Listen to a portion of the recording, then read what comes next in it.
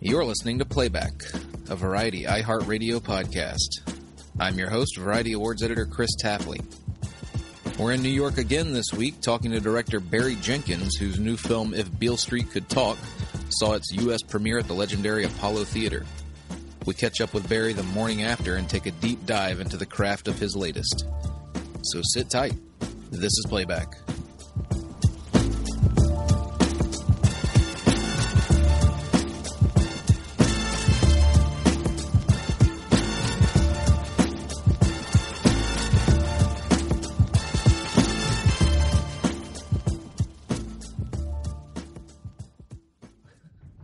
Kid here, Mr. Barry, way down here. Well, Christopher, when the director calls cut, it's mit out sound. Yeah, people don't know that. Mit out sound. Oh, by the way, like hurricane, you got any family out there in the Panhandle? No, not in the Panhandle. Yeah. I mean, my sister is in Georgia, and it seems like the thing's going to curve up through Georgia, maybe? Yeah. I don't know. Weird storm. I mean, they're getting weirder all the time. That last one hit my family, and this one, my mother-in-law is in the Panhandle. So it looks like a gnarly one. Yeah. It's just funny, because the other day I looked, and it was like a Category 1. I was like, oh, that'll be fine. Mm-hmm. And now all of a sudden, I'm seeing like 140, 45 mile per hour gusts. It's crazy. Well, I'm here with Barry Jenkins, director and writer of If Beale Street Could Talk, who is fresh off and looking fresh, by the way. I'm very not surprised, Shocking. but envious actually. Off this party and premiere last night at the Apollo. Thanks for doing the show again, man. Really appreciate you. Thanks for having me, bro. Thanks for having me. Let's talk about last night. Premiere at the Apollo Theater, U.S. premiere. Really special night. Just tell me about it.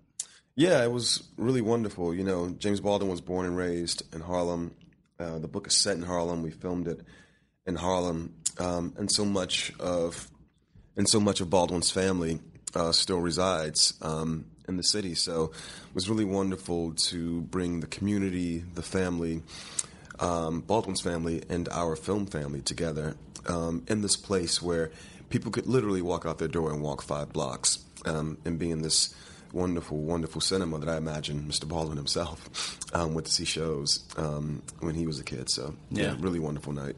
I'm glad I can talk to you here, like, the day after in New York. I mean, it's obviously such a New York-centric tale. Mm-hmm. And, you know, what I love about this movie is, you know, first and foremost for me, it's a Barry Jenkins movie. Like, after Moonlight, and I know this was part of the same mixture, like you worked on the adaptation kind of the same time you were working on Moonlight, mm-hmm. But after a movie like that and the impact that it had, you know, you could have gone a number of different directions, you know, changed, your voice could have changed up. Who knows what happens with that kind of success. So I love that you stuck to who you are so much, particularly in the craft of it. Yeah, you know, it's kind of hard to get away from yourself when you work with so many people who've known you for so long. Yeah. So, you know, from James Laxton, Adela Romansky, Nicholas Patel, you know, our cinematographer, producer, and composer, you know, it's just all the same people and kind of working the same muscles but applying it to a different story form. So, you know, the 2 scripts were written at the same time, Moonlight and Beale Street, and I kind of saw Beale Street as a companion piece of that film. But I was happy and really excited to sort of broaden the spectrum of what we do and apply it to a story that I think ultimately will mean so much to so many people. Yeah. Talk a little bit more about that, the companion piece element. Is that thematically, formally? Like, what is it about that you felt they were companion pieces? You know, to me it's thematically, you know, largely. You know, Moonlight is a story of a certain kind of black family, and I think there was a time where if you made a story that was about a black family, you were depicting the totality of the black experience. Right. And I think by having these 2 films, which are very different families, but I think they're still working in this way where you have these people who are trying to save their children ultimately. I think they go hand in hand, and for me, it was a really wonderful privilege, very privileged opportunity to really just paint, you know, all these different swatches on what I feel is like the quilt of the African American experience, you know, at least my commentary on it. Yeah. it's pretty impossible to secure these rights, right? For James Baldwin books. You know, it was funny. I love that I didn't have to say that from the stage, that the Baldwin family got up and they gave themselves a bit of guff for how difficult it is to secure the rights to Mr. Baldwin's work, you know, as it should be. You know, Baldwin is a literary titan, and I think you should have to prove yourself to walk through those pearly gates. And what I love about this experience of working with the Baldwins is anytime they speak about this adaptation or working with me or working with Adela, they never mention Moonlight. It's always Medicine for Melancholy, which is, you know, this $15,000. You know, it does make me feel good, but it makes me feel good about them. Yeah. Because it wasn't this thing where, okay, let's wait till the rest of the world takes notice of you and then we'll take notice. It was like, no, you know, it took us a while, but, you know, we're still going back to this thing you made in 2008. And we saw enough in that to feel you could do justice to this. So, really, really wonderful thing. So, why this book? You know, if you is this the one that just spoke to you the most out of his? You know, no. I would say Giovanni's Room definitely is the one that spoke to me the most. But again, it's in my bag here, by the way. There you go. To enter the gates, I feel like there was no way I could enter and secure that bag. So, you know, but more truthfully. Like I said, it's a companion piece to Moonlight, and at this time, I was sort of kind of wrestling with my family, with the way I grew up, and then meeting friends who grew up in other kinds of ways. And I felt like this book in particular, as far as Baldwin's bibliography goes, it kind of pairs his more protest novel, his protest, the essayistic quality in his work, with this very, very deep, lush sensuality and an affinity for romance. And the romance in this book, and I think in the film also, between Kiki and Stefan, is so pure. It has so much possibility. And then on the other hand, you know, when we get into these things, the issues the family is facing and the issues that Fonny is facing in particular, you see that many things are impossible just because of the circumstance. And to have those things painted with the same brush, spoken in the same voice by Baldwin in this novel, I was just like, wow, I mean, it's going to be difficult, but, you know, I got to get that. Yeah. I've never read If Beale Street Could Talk, and I was going to, but you said it's a faithful adaptation. So it is a faithful adaptation, you know, with the exception of the last 5 minutes. Yeah. I was going to ask you, what did you change and why? The book. I mean, a book has so much interior dialogue. You really get inside the characters, and so. In a film, it's a lot of what happens, you know, how it feels, but this happens and this happens and this happens. And I think the magic is in translating to the audience how a thing feels. Seeing the characters emote is what gives it the depth that you would normally get in a novel by reading the interior sort of like life of the character. I say all that to say the way the book closes, just in story beats, it's very, very truncated. You know, it kind of leaves you almost like in the middle of an inhale, so to speak. And I just felt like for an audience to go through the things they go through in this film, the highs and the lows, you meet these characters and their romance, their love for each other is so vibrant, the love for the family for them is so vibrant, that to not give an audience just some kind of definitive, conclusive emotion, situation, circumstance to close out the piece, it felt like it wasn't fair. Because in this medium, because we don't have, you know, 100 pages of interior voice, I felt like we needed to just give a little bit more. Yeah. And so we extended the ending of the novel, is what I'd say. Okay. I listened to your podcast with Justin Simeon a few months back, which was great, and you were talking about, you know, your early experiences with Baldwin. So I just kind of wanted to pick up on that. Like, what was your earliest experiences with his work? How did you come to his work finally? Yeah, I was told, demanded, I was forced to read Baldwin by an ex-girlfriend who, in the process of breaking up with me, recommended I get into James Baldwin to expand myself, I see now. And the first books I read of his were Giovanni's Room and The Fire Next Time, which I think was really smart of her because it's nonfiction and fiction. And so you get both voices of Baldwin at once. And I honestly had not heard of him at that point. You know, education, was not that of most of my peers, or my peers now, I should say. And so I didn't know who the man was. And it was just a rude awakening to see that somebody who looked like me, was from a situation somewhat similar to mine, the working poor, I would say, could still move through the world and observe it in a way, and then create the language within himself to replicate that world, in feelings and themes and emotions that someone like me could read it and identify, and that anybody could pick it up and read it and identify, because Baldwin wrote about America more than anything else, critically and lovingly at the same time. So, yeah, man, it was super, super eye-opening, and it's why, when I took this trip, I guess it was 5 years ago now, to start hopefully the process of getting back to my career, I knew James Baldwin had to be a part of it. Mm-hmm. What was she specifically trying to instill in you think, by recommending that? I think that I had a very narrow view of what a man could be. Mm-hmm. I had a very narrow view of what a black man could be. And I think I had a very naive view of what America was. And I think her, and especially because she could have given me any book, any novel to read first. And Giovanni's Room is a novel, about two men and a love affair. And it was the first time I had read any queer literature, the first time I'd read, anything featuring a gay character. The first time I read, a lovemaking scene between two men, just all these first experiences.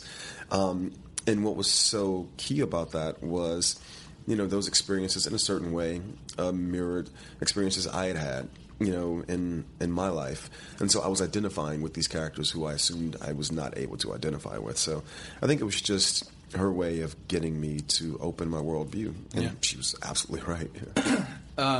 Formally, the first thing you pick up on in this movie is just the elegance of the craft. First shot is amazing. I love, the costumes in that shot are so interesting because it's inverse. It is You get blue on yellow and yellow on blue between the couple, and color is a huge part of this film. Film school buddy Alex Bickle, your colorist, actually. So good, man. So good. Tell me about the use of color in this film. It was just like with Moonlight, because these are our companion pieces. I think this film looks very different than Moonlight. It's a bit brighter and a bit more saturated. But, like I said, this is a pairing of the protest novel, the essayistic aspect of Mr. Baldwin's writing, but also really leaning into the sensuality and the romance.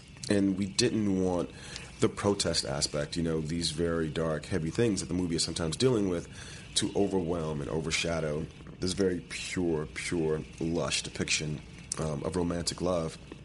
And so it felt appropriate to lean in to some of these brighter, more beautiful colors.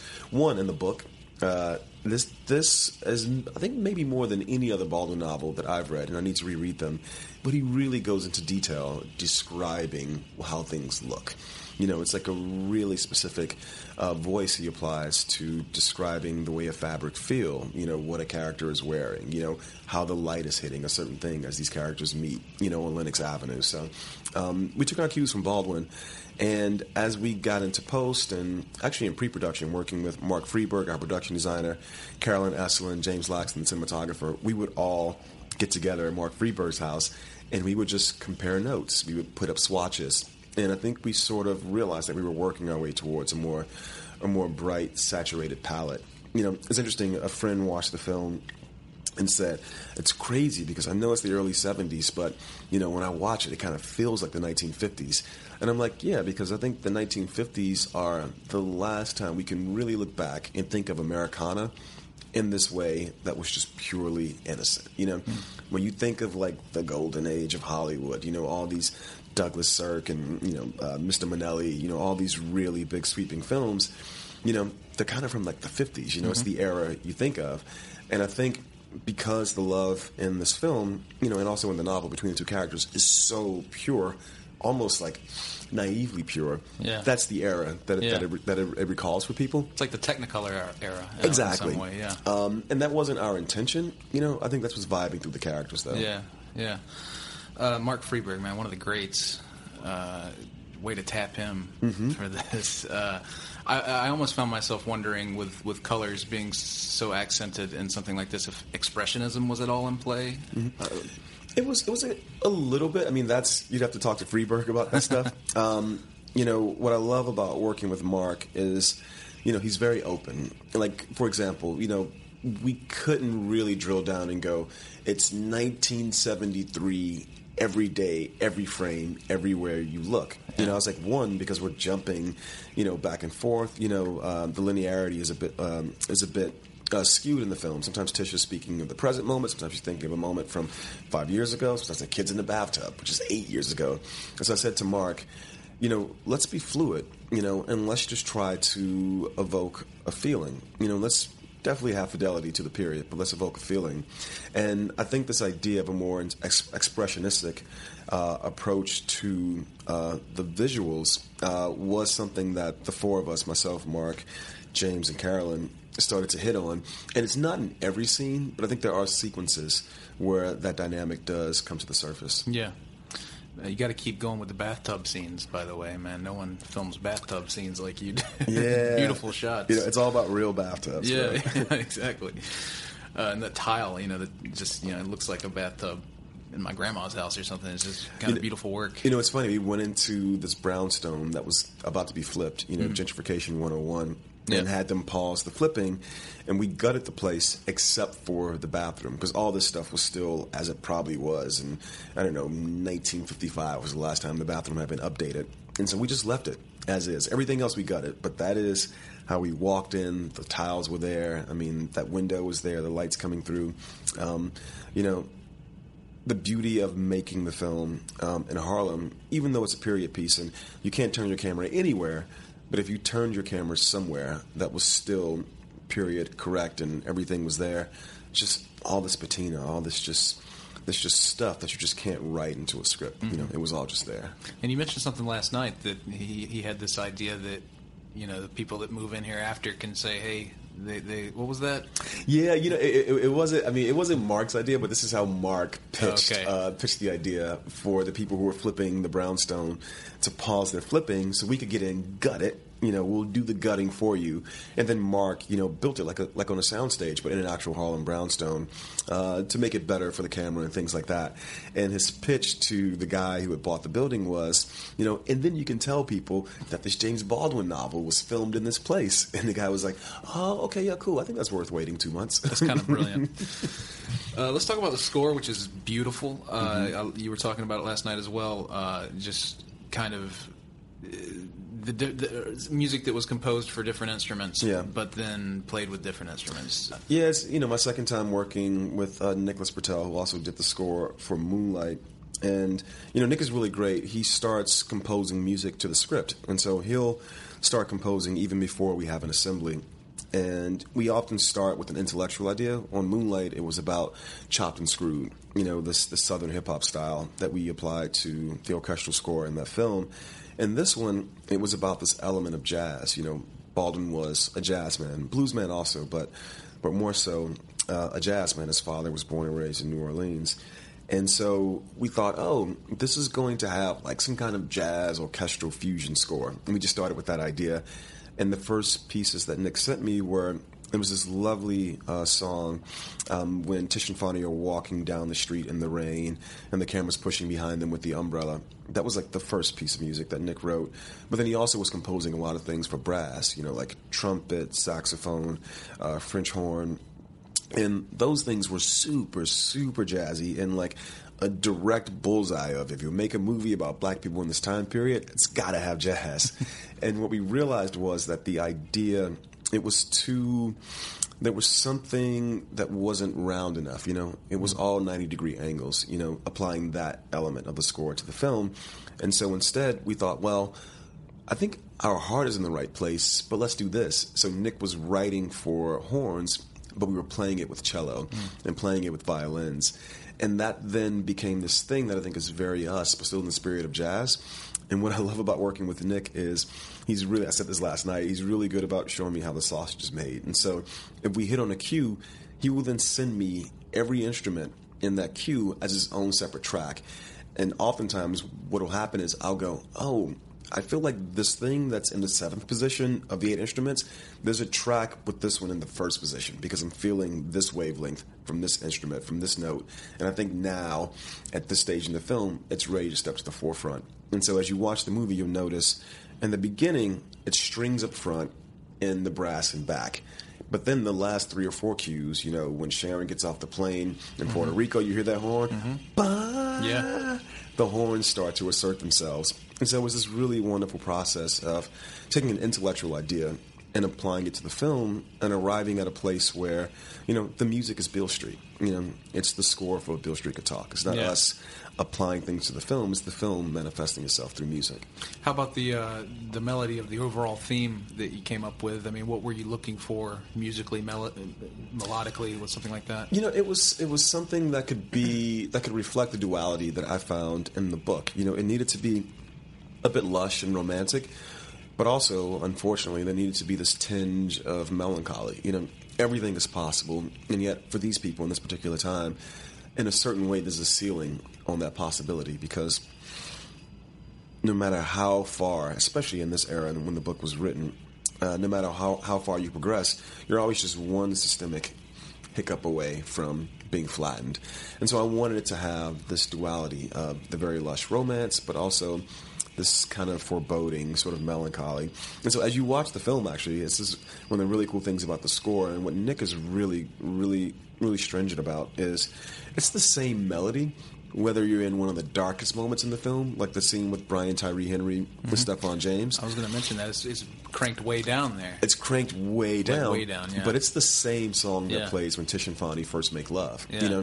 But we've just taken it. This thing that can mean so much and be so beautiful and so tender can also be so foreboding. Yeah, very ominous. Extremely. As soon as he comes into the movie, by the way, now I want to talk about the actors because, and I want to start with him because I knew when I saw the movie the first time that he was amazing, and it just really hit again the second time. He is stunning in this scene, and it's the scene of the movie to me. Yeah. And it's I right loved at what the he had to midpoint. say about it, too. It's right at the midpoint of the film. And so all these things that you see that are possible for Fonny, Brian walks into the movie and you see, but this is more likely where he's going to end up. I love his performance. I think it's a wonderful expression. You talked about expressionism earlier. I think in those 12 minutes, Brian just runs the entire spectrum of, I tell the story of, when 2 black men meet on the sidewalk, as these two characters do in the film, oftentimes Such a great moment, by the way. Just that hug. I'm like, I want to be a part of this hug. Yeah, we had fun doing that one. And again, making a period film in Harlem, it's one of the few blocks where you can point the camera anywhere, and it's all patina. But when 2 black men meet on the sidewalk, it's often like, how you doing? It's like, I'm good. And it often goes, I'm good, and after an hour, but I'm good, and actually I'm not that good. Yeah. And this sequence was about just seeing these 2 young men go through all these stages of really revealing themselves and negotiating the space between them to the point where Brian, I think, is holding in, the score for that song, that scene is called PTSD, is what Nick and I named the piece of score there, where Brian is withholding, all this weight, all this dead energy, and he wants so desperately to share it with someone. And I think that sequence is about creating the space where he could. And I think filming the scene functioned the same way, about creating the space where Brian, who was only on set for a day, where he could come in and have the space to go through that wave, that arc of emotions. I'm really proud of the work he did. Yeah. Was that a heavy day then on set? It was and it wasn't, man. It was day 26 of our 32 days, our last day filming in Harlem, up on the soundstage in Yonkers. And what I loved about that day was, and this is why maybe someday I'll get to make a 60-day or 70-day film, is the crew was just in. I mean, they were just in. And so if you notice, we shot the first half of that scene twice. We did it just like you and I across the table, OTS, medium, all that. And then it was just so fluid, the interplay between them, that we reset and put the camera on sliders, and we just started panning back and forth. And then for the second half of the scene, we flipped the line, went to the other side of the table, where now Brian's in the dominant position and Stephan is listening. And then we did that on sliders. So it wasn't a very heavy day on set because everybody was so fluidly, in the moment. And as Brian said, it's a very small space. I mean, hats off to Mark Friedberg. He built it to spec. It's a basement flat that a guy who doesn't have like a good job can afford. So it was a small space, but it just felt like they were the only two people in the room. And so I don't even remember the difficulty of the day. You know, we were just working. It was an amazing scene. Thank you, Ben. Thank you for introducing me to Coleman Domingo last night. That guy is fantastic. You ever have any money? Money. he told me you said that to him at the party. It killed me, man. I love the way he intones that. You know, one of the things with casting this film is, you know, it's a faithful adaptation in the sense that 90% of the dialogue I did not want to change from the novel. There were a few things I changed here and there. But I wanted people to speak in the way Mr. Baldwin wanted them to speak. And so when you cast actors, you know, they have to be able to take those words and kind of soften them a little bit. And I think Coleman is just so gifted at taking language and making it sing in a certain way. And there's just so many very subtle, delicate lines that he delivers, and they just land with this force, you know, without being sledgehammers. You know, just a really awesome performer. He's amazing, too, at looking like he just had a very satisfying meal. Yes. and smoking cigarettes. Yeah. And looking like he just smoked the best tasting cigarette in the world. And looking like a glass of cognac's like the biggest reward in the world. Yes. But yeah, let's talk about just the cast overall. Finding these two, finding Fonny and Tish. You talked about it last night, but let's get into the specificity of each character and what you needed to do to find these actors. Yeah, man. I think I always approach casting as though it's a meritocracy, you know, within reason, I guess I should say. And so I don't have an idea in my head of who the actor is when I'm writing the script, and I'm hoping an actor will come in and reveal to me, you know, this other layer of who the character is. And so, you know, we cast a wide net, you know, working with Cindy Tolan, who's amazing. You know, she discovered Jason Mitchell and Straight Outta Compton. And she's a really awesome woman who just dug and dug deep. And when Kiki's tape came in, I just saw this thing that I felt when I read the novel, which was this, I keep using the word duality. You know, I think Tish has two voices in the book and also in the film.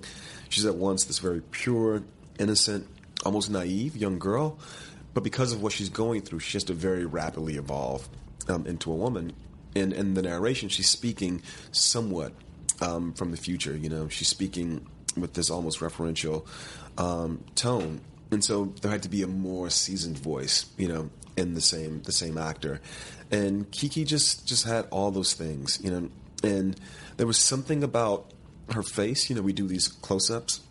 There was just something about her face that was just so open that I felt like even though she's looking directly at the audience, they would feel invited in, and they wouldn't feel that they were being pushed away.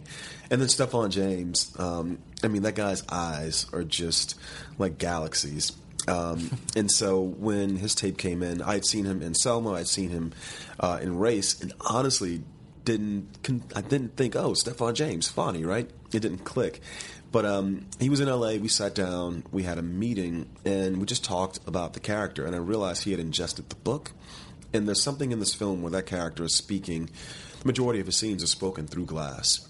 And I'm a person that really believes in barriers in cinema. That's why sometimes we remove all the distance between the audience and the actor and have them look directly at the camera. And Stephan James, Fonny, his performance, a lot of it is through glass, which is another barrier. There's the lens, there's glass, and then you meet the actor. And I wanted someone who, just through looking at him, the audience could really connect with what I describe as his soul. So the two of them, man, we got them together. The chemistry was popping. And then it was just about building families around them, which is where we landed on Regina King, Coleman Domingo, Lajanu Ellis, Michael Beach. Just all these amazing, I'm doing air quotes now, character actors who I've grown up watching and have always known were so damn talented. And it just felt like if I can put all these people in a room and surround our young folks, you're going to get something really explosive. And, you know, the first 30 minutes of the film, when these two families are sitting in the same room, I mean, last night, was beyond explosive. But what a scene, it's just fireworks popping. Oh, my gosh.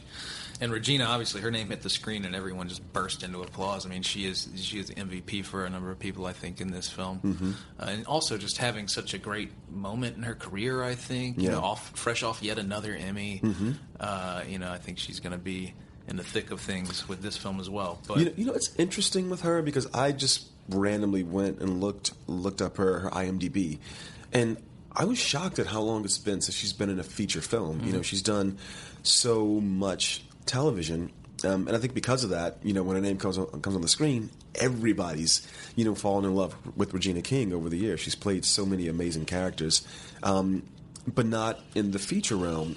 And it wasn't something that occurred to me, you know, in the casting process. I was just looking for a fantastic actress who, after an hour and a half, you know, after 80 minutes of spending all this time with our two young leads, now the movie is just going to be handed over, you know, to this woman, you know, for the next 15 minutes, you know, in a country, in a setting that we've not been living in, and featuring satellite characters who we've not seen before, and it's all on Mama's shoulders. And I felt like Regina was someone who could carry that off. But I was talking with her last night, and we were talking about this idea of her doing all this television, and she was like, you know, Barry, you know, it's amazing what's happening right now, but, you know, you have to really step back, you know, and look at who you're talking to. You know, the roles for me were in this other realm, and when this came my way, I was just so moved at the opportunity to come back, you know, and do things that I think are of the caliber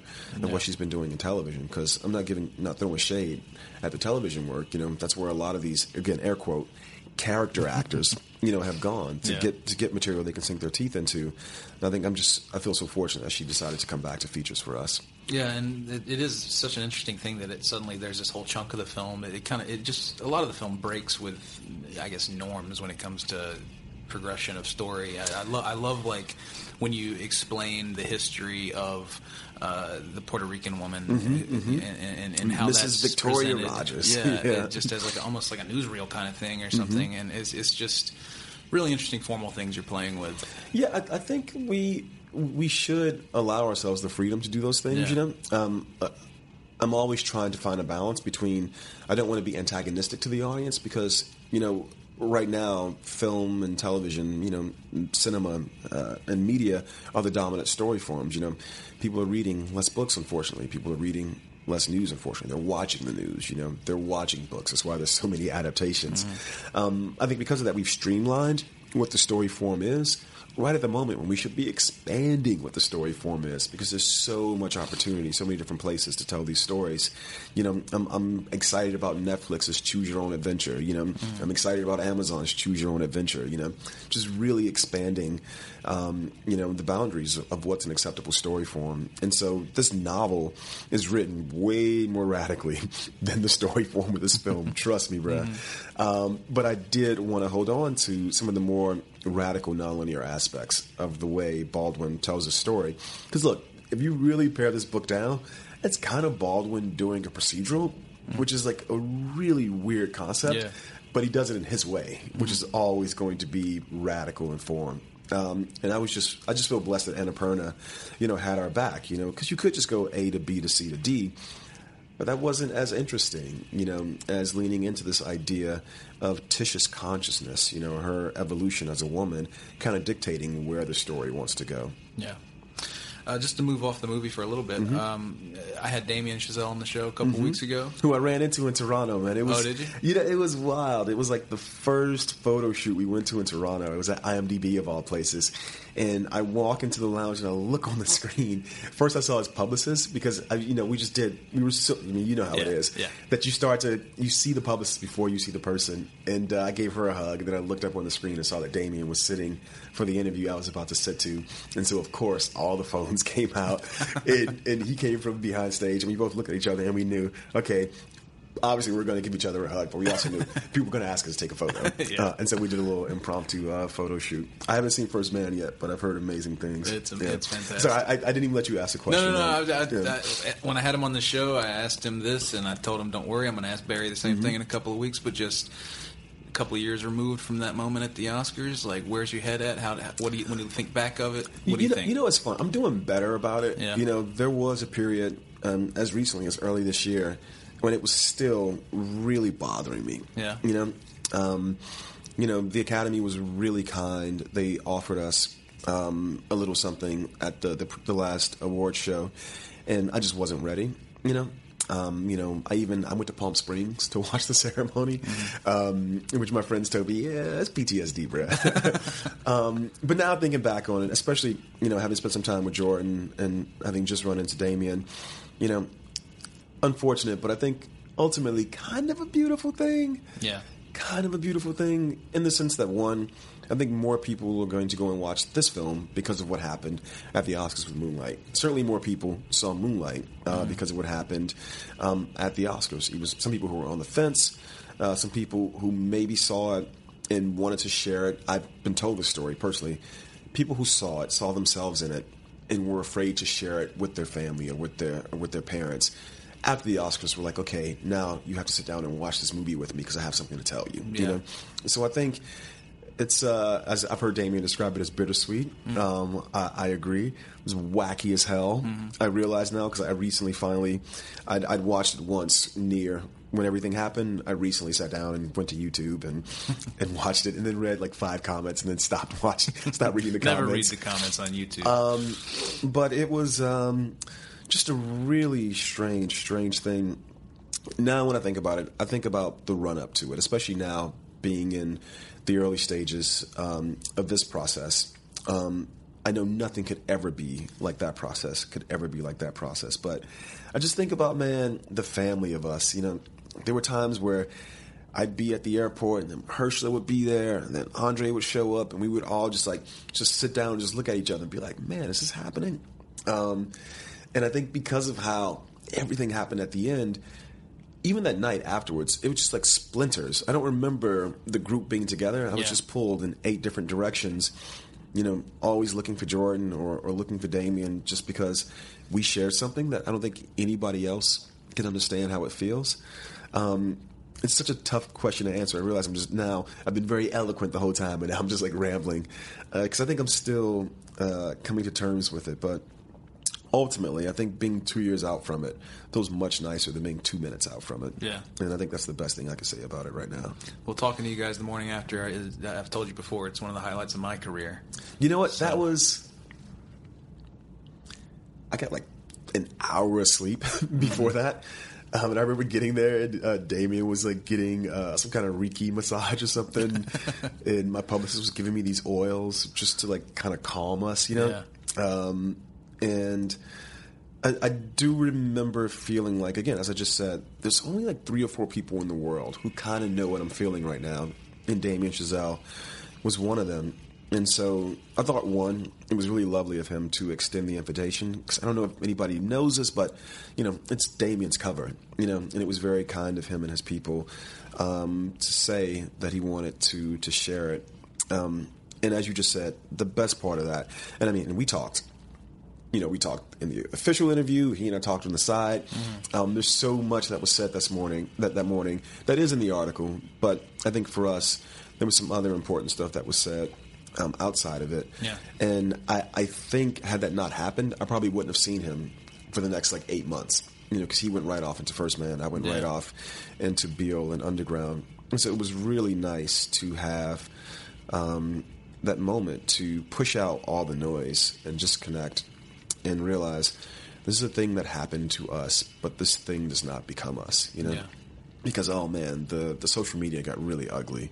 Yeah. And the immediate after. You know what I'm talking about, right? I do, very much. Yeah. Emotions were high. Yeah. And rightly so. Yeah. But, as I told him, and I think I've told you before, no one else gets to say they had that kind of an experience. It's a singular moment in history. Yeah. And, it's yours. So Yeah. it's a beautiful thing. So you mentioned Underground Railroad there. Is that what's next for you? That's what's next, yeah. We had a writer's room, actually right before. We did early pre-pro on this, and then I did a quick 6-week writer's room, went off and made this, and now we've been writing scripts, and so early next year we'll get on that. Well, good luck with that, man. Thank you, man. Amazon's been super supportive. We're doing, again, not as radical story form as this, but we're doing some really cool things. Like I said, there's so much possibility in story form right now, and I think a company like Amazon is really leaning in to those possibilities with us. Because you can't adapt Colson Whitehead and do it straight. Yeah. You got to have the freedom to zig and zag. Yeah. Well, this movie is If Beale Street Could Talk. I'm not sure when we're going to publish this yet, but the movie comes out November 30th, and everybody should go see it because it's a beautiful piece of work. And congratulations to you, man. Thank you, really bro. Proud and happy for you. Thank you, bro. Appreciate it, man. Thank you again for doing the show. Much love, bro.